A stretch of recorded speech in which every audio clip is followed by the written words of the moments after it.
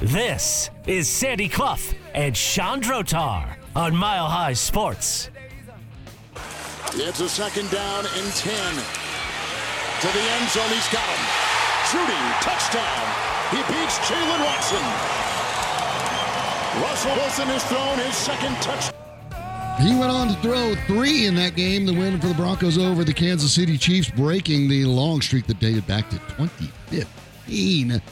Russell Wilson in an odd spot where we start, Sandy. The Broncos are on the bye. It is Sandy and Sean. I am Sean Drotar. Hottest quarterback in the NFL. He is Sandy Clough. Danny Bailey's in the booth. And your number, if you want to interact with the show, 303-831-1340, call or text. And it is hard to look at the Broncos at the bye now. We've seen a little bit of Russell Wilson, who I think by any measurement you'd like, certainly the eye test, looks like a better quarterback than last year, though that was obviously a stunningly low bar.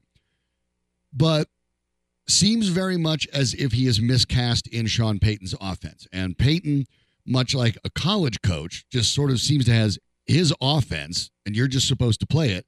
Whereas in the pros, in many cases, in most cases, and I believe personally in the most successful cases, coaches look at their roster and say, okay, I'm going to tweak what I'd like to do based on who I have. I don't get the impression Sean Payton has done that, and that leaves Russell Wilson in sort of an odd no man's land, which is when you look over all the stats, right where he kind of sits. There isn't a quarterback in the league that has the kind of disparity in metrics that Russell Wilson has. He is neither fish nor fowl. He is neither the terrible quarterback he was last year, nor is anything close to where he was in Seattle at any point in Seattle. At any You're point. Right. Even after the rare injury he sustained in his final year in Seattle in 2021 that caused him to miss the only games he ever missed as a starting quarterback of the Seattle Seahawks. And just to give you a sense of this, he comes down in the EPA expected points added per dropback category, basically in the middle of the league. He is 15th out of 32 starting quarterbacks in the NFL. He has a negative number, 0.03, and the fellow ahead of him, Baker Mayfield, is at 0.02. Lamar Jackson, who's been terrific lately, is at 0.03 for the season. So the disparity is not great there. They're the two guys ahead of him. The two guys behind him are Gardner Minshew, who has the same minus 0.03 number, and also Jordan Love, who has the same minus 0.03 number. Expected points added per dropback. Wilson was even worse in that category this past Sunday. Minus 0.10. Despite having by an otherwise very efficient day, 12 for 19, 3 touchdowns. He was 20th out of 32 starting quarterbacks for this past Sunday, EPA per dropback. But then you go to his passer rating, which is for the season 101.7, fourth in the league, and 119.3 on Sunday, which was a good Sunday for quarterbacks, coming off a very rugged Sunday for quarterbacks. 119.3 placed him only 8th. There are actually 7 quarterbacks who had a higher passing rating number, but you get the idea. He is a top 10, if not a top 5 quarterback in passer rating, for sure. There's no disputing that. But he is, at best, middle of the pack when you look at the other metrics, which seems to be the quarterback that Sean Payton is looking at. But if Wilson has the strangest combination of numbers, metrics, of any quarterback in the league, correspondingly, Sean Payton, in many ways, is the strangest play caller in the NFL. Again, the Broncos are very good in areas where they don't try to do very much or don't seem to trust Russell Wilson in categories in which he's actually been pretty good. And you have numbers to illustrate more of the kind of odd discrepancy again among the various metrics when it comes to play calling and offensive philosophy. Yeah, behind you look at some of these things, and I'm looking at the slight difference. We're looking at EPA, the expected points added. You were looking at it through drop back. I'm looking at it at the result of the play. So that can include the sack. It can include whatever, right? Which may or may not be Russell Wilson's fault. Here's the Broncos in the red zone. Sack we're talking. Now they've had 91 plays in the red zone, and you heard the highlight with Jerry Jeudy. Pretty close to that as well. The average, and the Broncos are pretty heavy in three formations on the whole, right? Shotgun, single back, and empty. They actually run almost 10% of their red zones out of the I formation, which is somewhat unusual. The league runs that at an average about 5.7, so half again as much. Empty backfield, the league in the red zone hits that about 8.3%. The Broncos at 13.2, so even more than half again average with the empty backfield. And they run the single back at a rather high rate, 30.8%. The league average is less than 20. Does not surprise me. So this is kind of Sean Payton's offense. He prefers the single back formation more than the rest of the league. He prefers the empty formation in the red zone more than the rest of the league by pretty wide margins, and the I form. The one he doesn't is the shotgun. Now, oddly, even in the red zone, the shotgun across the league is 56.8% of the snaps. Not probably a shock if you watched NFL football. The Broncos are at 40.7. Yeah. That's only 2/3 as often. Now, here's the part that's weird. You go for the EPA rank in this case, or you just go by the numbers. The expected points added. The Broncos are positive in the I form, although they've only had 9 red zone plays, at 0.1. That puts them in the league 8th best. The rest of them, though, not that good. The single back, which he the empty formation, which Payton prefers, at a rate more than 50% higher than the rest of the league. They're 16th, and they have a negative EPA ever so slightly, a negative 0.01. In other words, it's not really helping their cause, not really hurting their cause. It's not doing much. But it's 16th. Yeah. The single back formation, the one that really stands out, the one that he runs almost a third of the time in the red zone, has a negative 0.08 EPA per play, 21st in the league. Yeah, that's where it stands out. Oddly, the shotgun, in which Payton uses only about as 2/3 as the average of the league. So that's rather infrequent. When you're only using something 2/3 as the average, and we know it's a passing league, this is the shotgun. Most plays in the NFL, by the way, period, regardless of down, distance, early in the game, late in the game, most plays in the NFL are now run out of the shotgun. Right. The Broncos don't.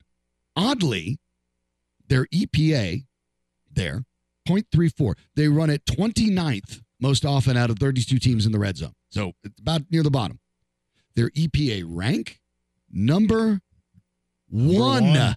Number one. When a team is running out of the shotgun in the red zone, no team is more efficient and effective than the Denver Broncos. Yet they use it at the 4th lowest rate of the league. That to me is very strange. And I think what we saw and what we have seen from Russell Wilson this year, who, by the way, 16 touchdowns matches what he already had all of last year, are these kind of situations. What you're seeing with your eyes sort of matches up with these numbers when we stack it out. In certain spots, Russell Wilson looks really good. Really good. Right read, ball on time, ball on target, really good. And then there's certain circumstances where you said it, neither fish nor fowl. He doesn't look like he belongs out there at all on those plays. And that's where I think this is strange, because multiple things can be true at the same time.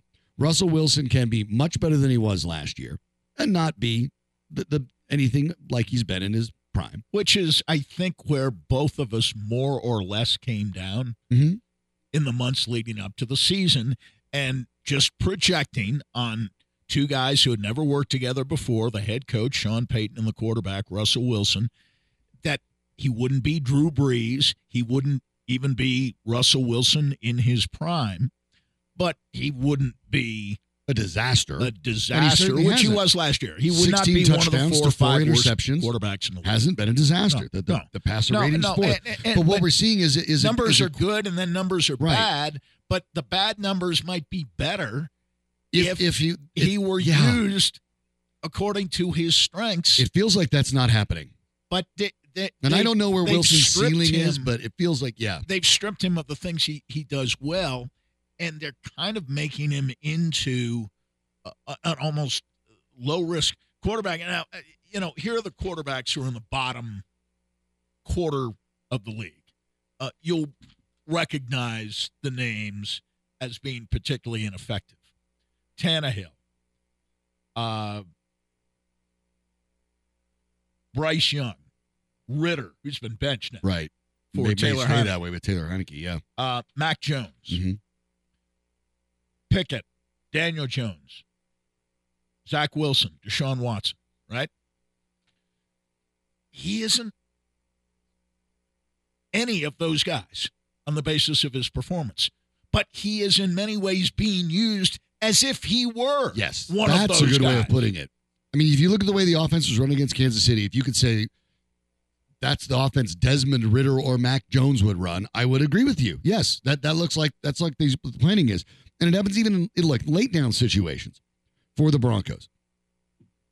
None of their alignments have positive EPAs except, by the way, for the single back formation, which has been pretty successful for them. But again, when you're looking at the EPA rank, the best play for the Broncos in the late downs, the shotgun.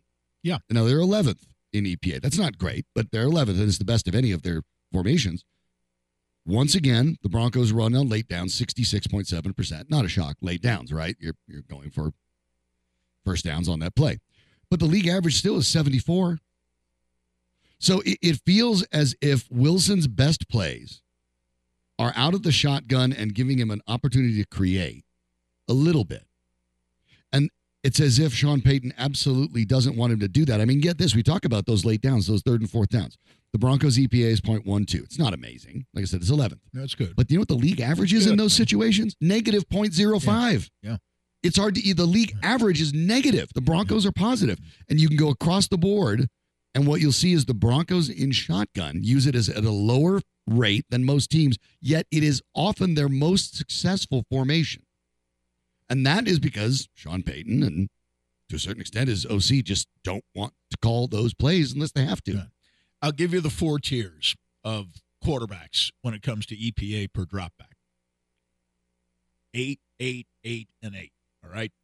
32 guys who've basically been most of the time the starting quarterback for their teams this year. You start at the top, no surprise, with Tua.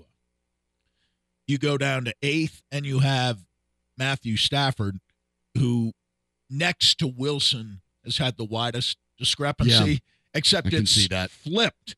His EPA per dropback for the year is top 10. His passer rating overall this year is 24th, and he was 22nd last week in the ball game at 78.2, which, if the average is 90, 91 in the NFL, 78. Anything below 80 is pretty bad. Second quarter of quarterbacks starts with C.J. Stroud, who's actually been dropping. He's out of the top 8 now. He is 9th. At the bottom, you have Gardner Minshew, and right ahead of Minshew, you have Wilson. So Wilson, of the 4 tiers, is in the second tier. Now, bottom of the second tier, but second tier. Third tier starts with Jordan Love and ends with Joe Burrow, who is obviously coming on fast over the last few weeks. And as I outlined, the lower tier starts with Tannehill and ends with Deshaun Watson, who can't even get into games right now for reasons that people even in Cleveland can't quite understand. Seem to know why. Yeah, that's an odd. And Tannehill's out. Tannehill's hurt. And if Levis plays like that, he's not getting his job back. Like he did on Sunday, right? He won't be relieved of his starting job anytime soon, whether Tannehill is healthy or not. So you get the idea. And let's put all of our talk about the defense, which is accurate as it pertains to the last 3 games. But to give you an idea of how bad the first 5 games were, the Broncos remain, in virtually all metrics, the worst defensive team in the league. That's how bad they were. That's how bad they were. For 5 weeks. Correct. That even 3 weeks of good football. It's kind of the Joe Burrow effect. Joe Burrow wasn't the worst quarterback, but he was in that lower quartile and probably in the middle or even toward the bottom. If you started watching those maybe first 4 or 5 2 or 3 games. weeks ago, now you're like, hey, watching it just in the last 3 weeks. Joe Burrow's been Joe Burrow. He's been one of the top 8 quarterbacks in the league, probably one of the top 5 quarterbacks in the league over the last 3 weeks to a month. So just putting an overall perspective, we're at midseason. It's time to do these kinds of exercises where the numbers actually mean something. What should, when we look at what Sean Payton basically does, you talk about the personnel alignments, 11 personnel and 12 personnel is where the Broncos mostly live at. And by the way, when we talk about that, I was going to remind people, those are not actual numbers. They're digits. The first digit is the number of running back. The second is the number of tight ends. So 11 personnel, 1 running back, 1 tight end. In other words, fancy football speak for 3 wide. 12 personnel, fancy speak for 2 tight ends. Heavy, right? The Broncos in those 2 alignments play 74% of their downs, regardless of situation, in those 2 alignments. Now, that is actually a little bit lower than what you'd expect. The percentage in 12 is slightly higher. The percentage in 11 is quite a bit lower because the Broncos are at 74, but it's not that outlandish because the 2 together on league average for those 2, 11 and 12 personnel, is about 81%. So it's fewer, but not as much as you might think. That's where they play the vast majority of their plays. But the EPA per play part, again, is a little bit strange. It's like at times Sean Payton almost has moved on from Russell Wilson already, as if he doesn't really want Russell Wilson to play quarterback, as if he really wants someone else to play quarterback that plays it the way he wants. And that part, I think, is difficult. Now, the Broncos, I think everyone believes, and I think Russell Wilson believes it too, that this is the last year for Russell Wilson in Denver, and they're going to move on. He has to know. And so there is an argument, I guess, for Sean Payton to say, well, this is what we're going to run. That's why I'm installing it. I need the rest of the guys to get, who are going to be here, to get, on time and on target with it. And Russell Wilson gets paid what he gets paid. He'll have to learn to live with it. And I think that's basically what the Broncos are doing. But it's important to look at that when you look at this back into the schedule and think that maybe the Broncos are pushing for the playoffs. If you want to know why coaches who want to be a certain kind of team, whether it's offense or defense, if you want to know why they just can't say, offensively, for example, we want to be a power running team. But at this point, for a first-year head coach here in Denver, as Sean Payton was and is back in August, why not just say that's more aspirational than a statement of what we absolutely will be? I'm a new coach here. I'm in my first year. I have some ideas on how I want to run things, but we may not get to all of those things right away. And he doesn't have to talk in specifics about any particular individual, namely the quarterback, right? If you want to know why coaches don't do that, you're coming to the wrong person if you're coming to me. Because to me, it would be very easy to say that in place of, well, anything that happens that's bad this year goes back to last year. Last year's coach, last year's front office, last year's coaching staff, last year's PR department.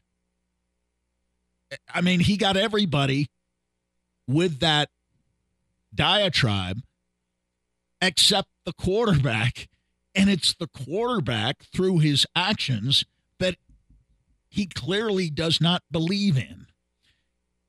He is, along with Wilson being the strangest quarterback in a statistical sense, Sean Payton is the single most enigmatic coach in the National Football League, and I'm trying to find a neutral term, and enigmatic is the best I can do.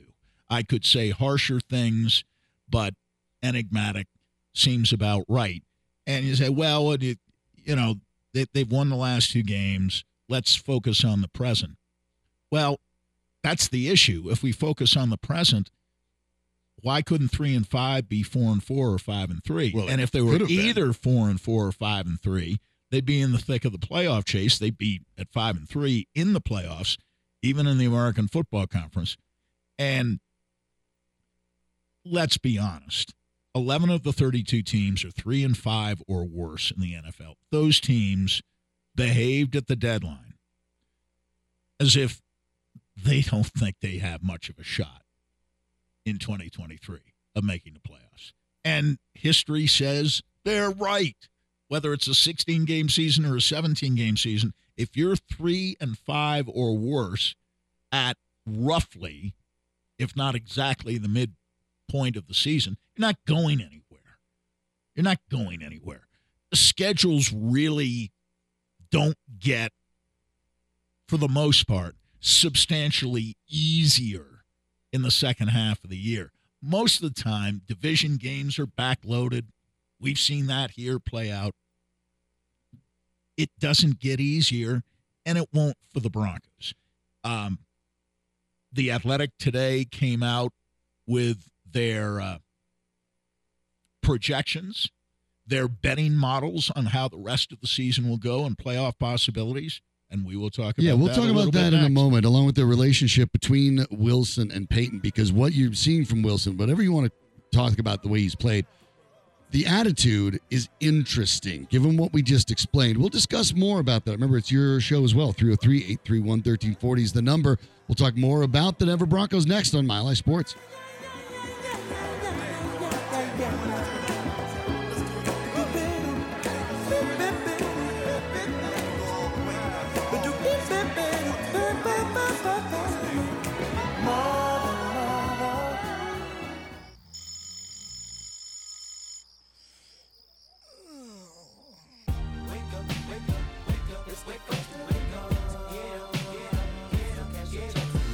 This is Sandy Clough and Chandrotar on Mile High Sports.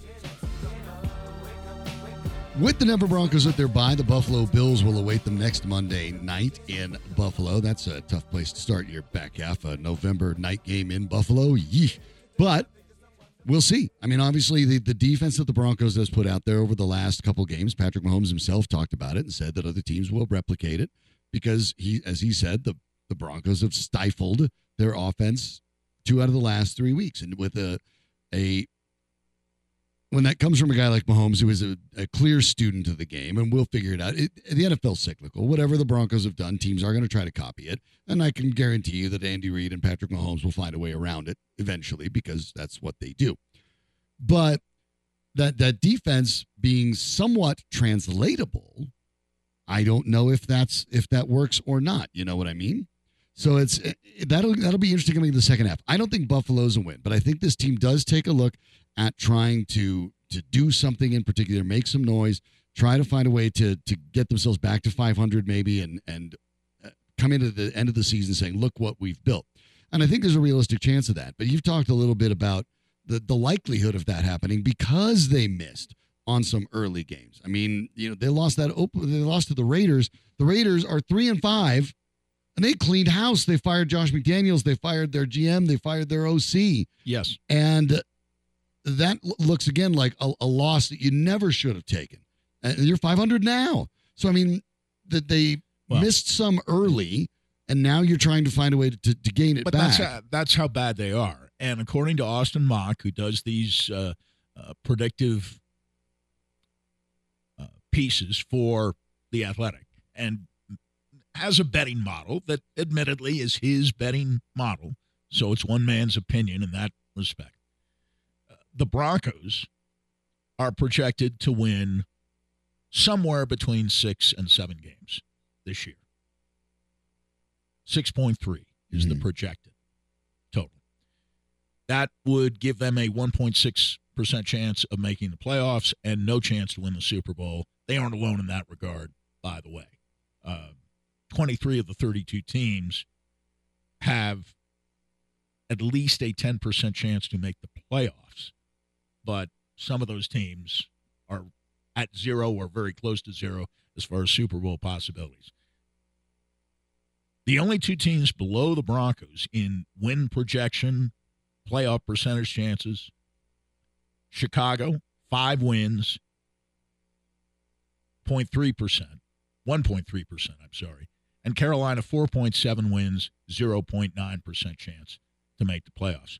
The Raiders, if you're asking, 6.5 wins, 2.9%, and, of course, no chance to get to the Super Bowl or win the Super Bowl. Now, I would take what happened overnight in the wee hours of the morning, the firing of McDaniels and the firing of Dave Ziegler, a colleague of McDaniels with the New England Patriots, and the firing of Mick Lombardi, the offensive coordinator. I don't know what Josh McDaniels' offensive coordinator does, but well, whatever he was doing, he yeah. won't be doing it anymore, at least not for the Raiders. So they clean house, but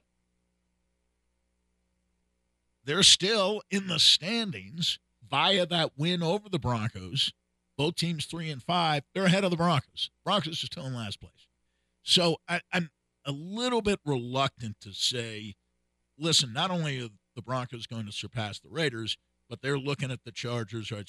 The Chargers actually are one of those teams that does seem to have a slightly easier schedule the second half of the year.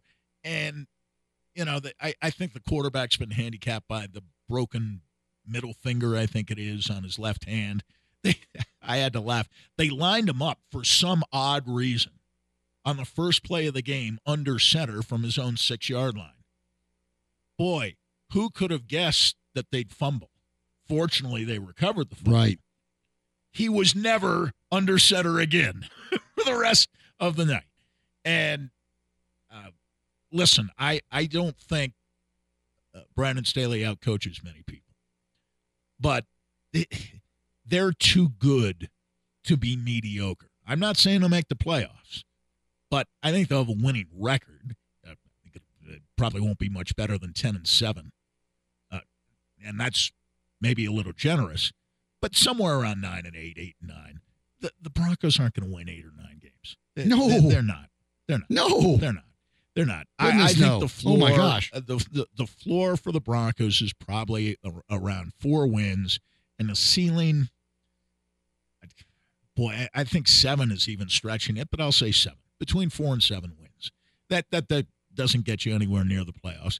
But you know, people listen not to what they say, watch what they do. A long-held bromide of mine. Right. And if you listen only to what Sean Payton says, you believe that he'll be throwing furniture through plate glass windows in his office if the Broncos don't make the playoffs. Don't believe in that reality, for a he second. knew they weren't going to make the playoffs. Seth Wickersham's piece, written back in August for ESPN.com, established definitively that Sean Payton knew exactly what kind of football team he had. The debate is whether he's made his assessment of the team better or worse through his coaching of the team, and I would argue up to now he's made it worse. He's made it worse. He's been a liability. He would argue that it's been no worse than a net neutral, and if there's blame for 3-5, you start with a quarterback. Yeah. That is his real position, and I guess stated or not for public that's where I consumption. want to look at Russell Wilson, because I get it. Russell Wilson has a lot of artifice attached. You call Sultan of sugarcoating, and it's certainly true. But now that we've kind of broken this down and gone over this, I look at Russell Wilson in a bit of a different light, because he has absolutely played the good soldier in this. He's aware he's in an offense that isn't asking him to do what his ability generally allows him to do best. He knows that. He knows that Sean Payton's moving on from him at the end of the year. He knows that. I want to give him credit for that, because not every player is going to just continually rah-rah his team when he knows he's got a foot out the door, when he knows that his coach doesn't trust him, when he knows that the offense doesn't suit him and the coaches aren't going to make any changes to make it suit him. And you haven't heard Russell Wilson sound any different at any point. And I think at a certain stage, when you're talking about how this relationship works, I think Wilson deserves a bit of credit for not putting himself first, at least publicly, and still making it about the Denver Broncos when he knows that the Denver Broncos are not about Russell Wilson. It is not reciprocal. He knows it. That's tough. And I think he deserves some credit for it. The only other coach that I can think of in the NFL who gets the kind of benefit of the doubt being accorded to Sean Payton is Matt LaFleur in Green Bay. And during Matt LaFleur's first 3 years, they won 39 games. I think he's earned the benefit. Yeah, absolutely. And so this is a tricky spot to be in, obviously, but it's something to watch because the way the season goes along is the Broncos' playoff chances visibly diminish. And keep in mind, by the way, by most metrics, they're about 5% now. It's not like they're immensely in good shape, but this relationship is fascinating. You know, can Wilson be that guy when it's obvious the team's trying to get rid of him? I don't know. My guess is he actually probably can. And maybe deserves some credit for that. Also deserving credit, by the way, Justin Simmons, named AFC Defensive Player of the Week after his performance at 5th career interception of Patrick Mahomes. That's not really what, that wasn't the career part. It was just the game of that week. But a really good performance and a nice honor. It's been a while since the Broncos have had an individual honor. But how about this? Since he was drafted, since 2016, since he's entered the league, here are the number of the top interceptors in football. And I'll just start at number 5. Well, I'll start number 6 because you'd know the names. I'll even go to 7. How's this? Darius Slay, Marcus Peters, Quandre Diggs, each have 24. They're good defensive backs. J.C. Jackson with 26. Kevin Byard just traded to Philly with 27. And tied atop all players for interceptions since 2016, Xavier Howard and Justin Simmons with 29. That's elite company. You'll also notice that a lot of those guys are corners, not safeties. Yeah, that's true. And some of those guys, well, at least one of those guys, really can't play anymore, seemingly unless he plays for the Patriots. Yeah, he can't play anymore. And Jackson's one of those guys who both during his stint with New England and since he was traded back to New England, has actually played pretty well. And healthy or unhealthy, was of no use to the Chargers whatsoever and might have even been, when he did play, a liability. Yeah, sort of sorts. odd there, but yeah. But you're right. Most of those guys who are healthy are still productive. Those are Pro Bowl guys. They're still good players. And I would argue that somebody like Slay, for example, is as good a cornerback as there is in the league right now because he makes so many plays. Well, and you may have noticed out of those 7 guys I mentioned, 2 of them currently play in the defensive backfield for the Eagles. Now that they added Byard. I mean, that's guys that that's a dangerous team. They just got. They just got him, yeah. but there you go. That's 2 of those 7 guys are on Philly now.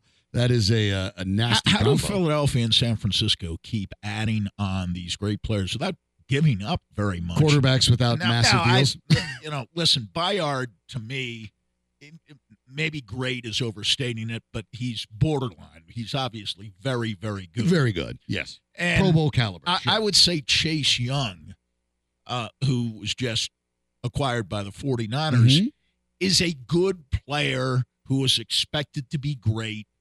And though good, has not yet been great.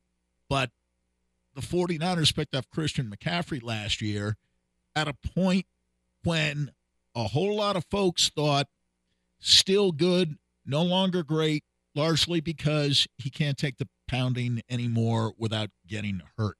Well, the 49ers have given him a lot of responsibility, and he's basically stayed healthy for them.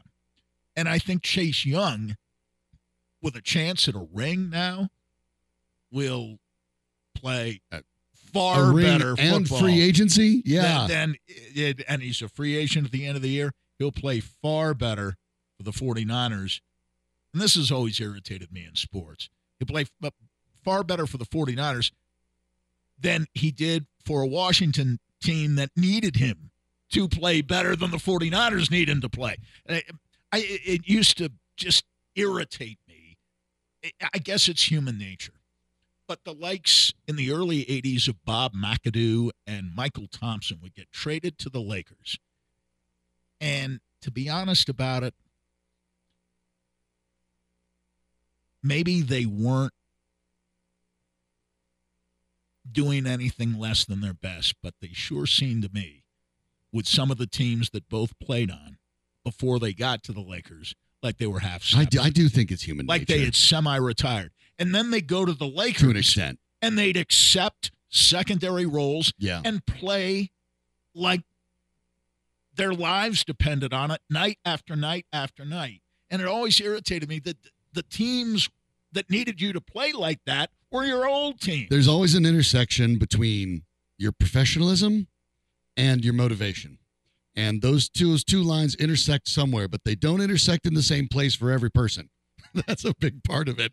But football season is underway, and you can win a trip. Look, the local team isn't going, but you can win a trip to the biggest football game of the year, courtesy of Superbook Sports. That means Superbook will fly you and a friend to Las Vegas. That's where they're having the Super Bowl. For February's championship game, they'll also give you 2 tickets to the game plus a 3-night stay. All you have to do is place a $25 same-game parlay between now and January 7th, and you're automatically entered to win. So wager and win a super trip to Vegas, courtesy of Superbook Sports. Visit superbook.com. For terms and conditions, gambling problem, call 1-800-GAMBLER. The Avalanche get back underway. They'll be on the home ice against the Blues tonight, TNT national broadcast. Who's playing where? The offense has kind of disappeared. We don't know about the backup goaltender. We're going to look at the Avalanche. Still looking perfectly good, but there are some questions. And Jared Bednar laid out his plan. I have an opportunity to see if words and action align. We'll explain later on Mile High Sports.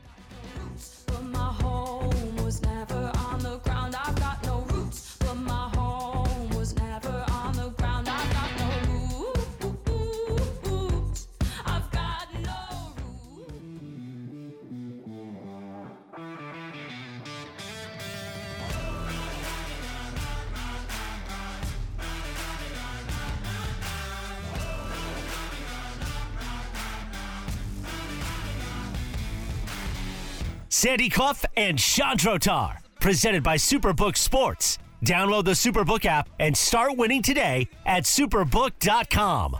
Here's Sean and Sandy.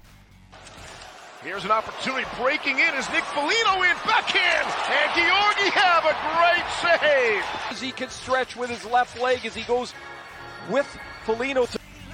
Georgiev has looked like that. Of course, that call from, friends over at ESPN from the early, that was a game against the Blackhawks. And looked, Avs are on TNT tonight. They're on TNT tonight. The face-off is at 7:30, a little later, not crazy. But in the first handful of games, Alexander Georgiev looked like the best goaltender in hockey. Now he only looks like one of the best goaltenders in hockey. But the truth of the matter is the last 4 games, the Avalanche, scoring is an issue, but they've been allowing some goals. Now, not all of them are on Georgiev, to be very, very fair. There have been some significant breakdowns in the last couple of games that no goaltender would be expected to stop.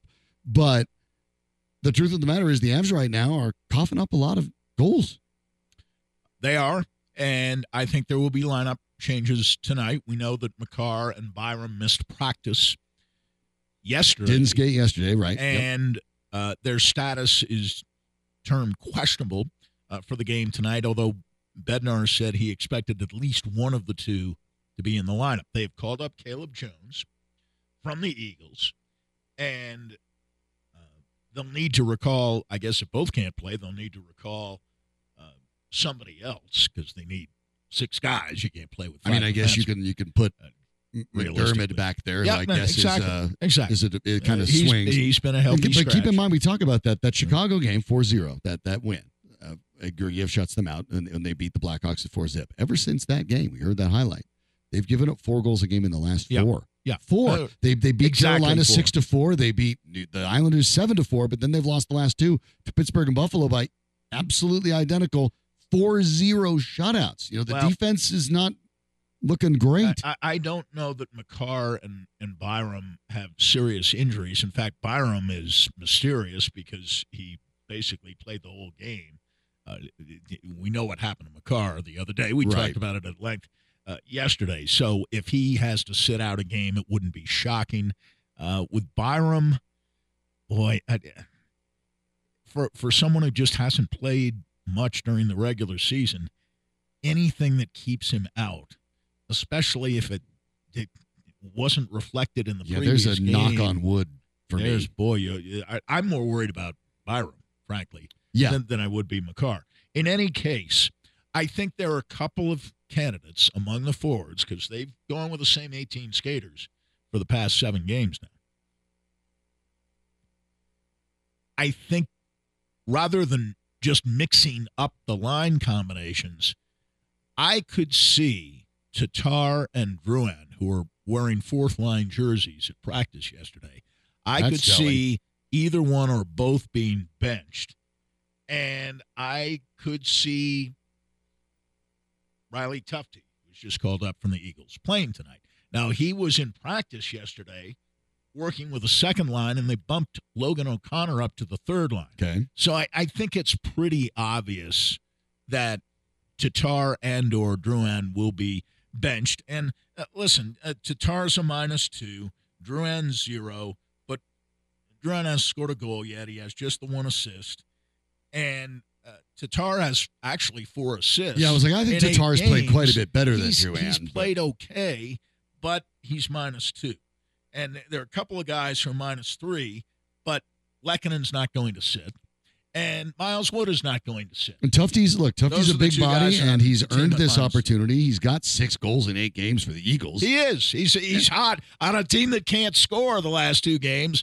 It makes a lot of sense to bring him up, even if he is not going to be scoring at that rate. We talked about this stuff here with Makar too, but the Makar injury that fortunately turned out not to be terribly serious, even if he doesn't play tonight. But it incensed Nathan McKinnon, who got himself basically tossed from the game. But I've talked about this in the offseason. I've talked about it since the season began, and we're talking about a Byram, whatever, not being able to play.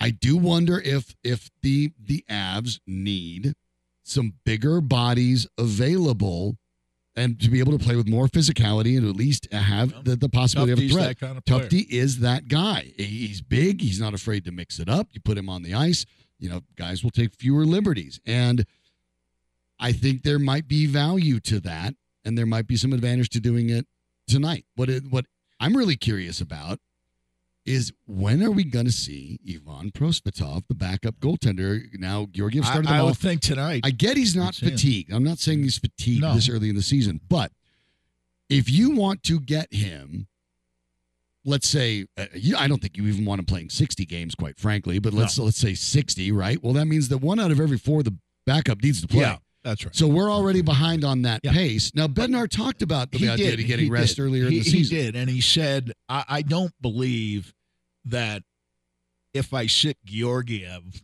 for 1 or 2 days, it's not going to matter.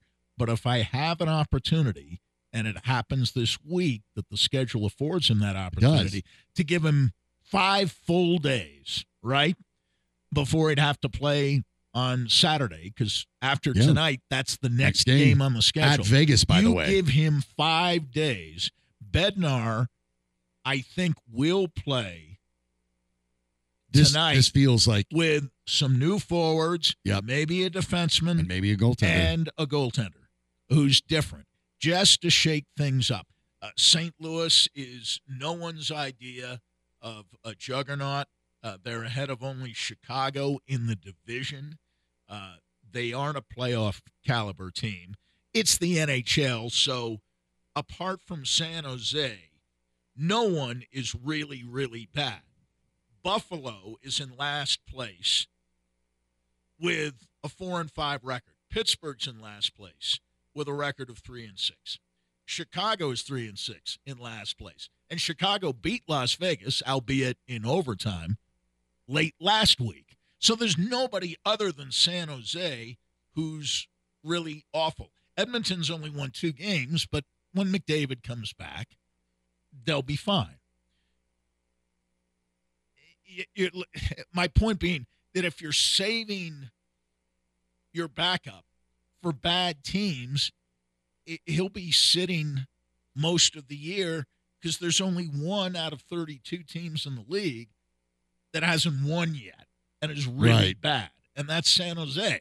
Well, you played San Jose already, and obviously Georgiev played that game, and that was the game, if I'm not mistaken, where the San Jose goaltender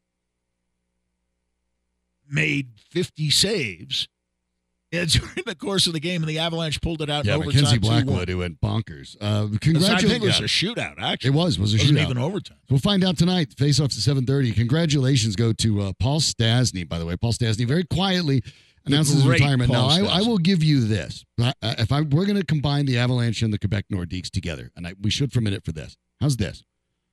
Paul Stastny in Avalanche history is the 8th leading scorer, behind only Joe Sakic, Milan Hajduk, Nathan McKinnon, Peter Forsberg, Gabriel Landeskog, Mikko Rantanen, and Alex Tanguay.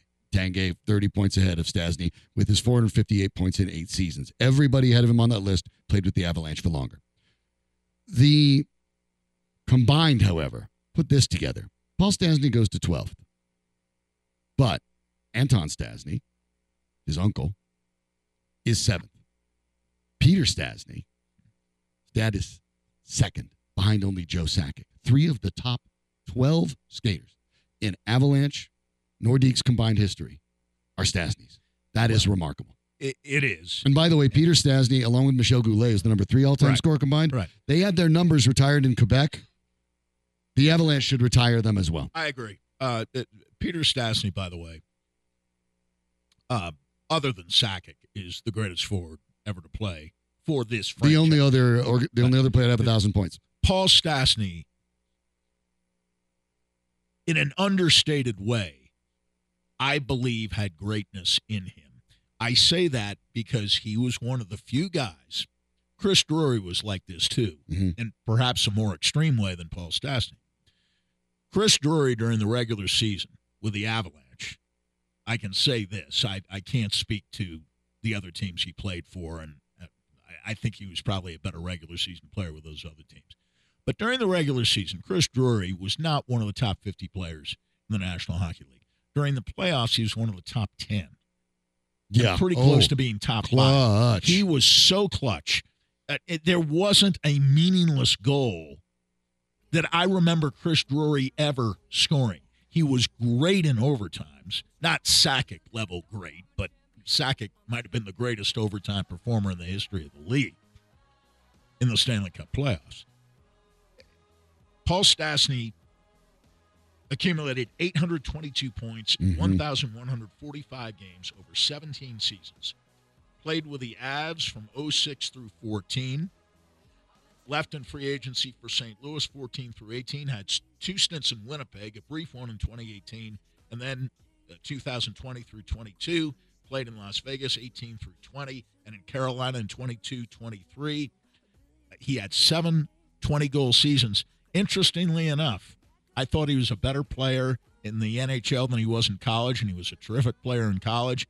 He never, in either of his 2 seasons at DU, scored 20 goals. He comes out of the chute in the NHL, first 3 years with the Avalanche, 28 goals, 24 goals, and 20 goals.